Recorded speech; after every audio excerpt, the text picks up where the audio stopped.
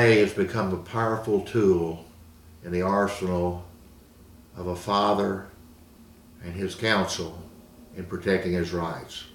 In the old days, there was a prejudice.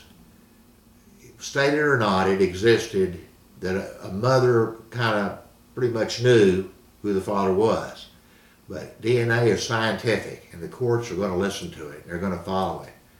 So it is absolutely imperative, if paternity is being denied, to immediately seek an order. Get that issue out of the case. Because once the DNA establishes, and it will to a 99 percentile certainty in most cases, that you are a father, the court's going to enforce all your rights fully, and it's not going to be very interested in other men that might claim to be the father.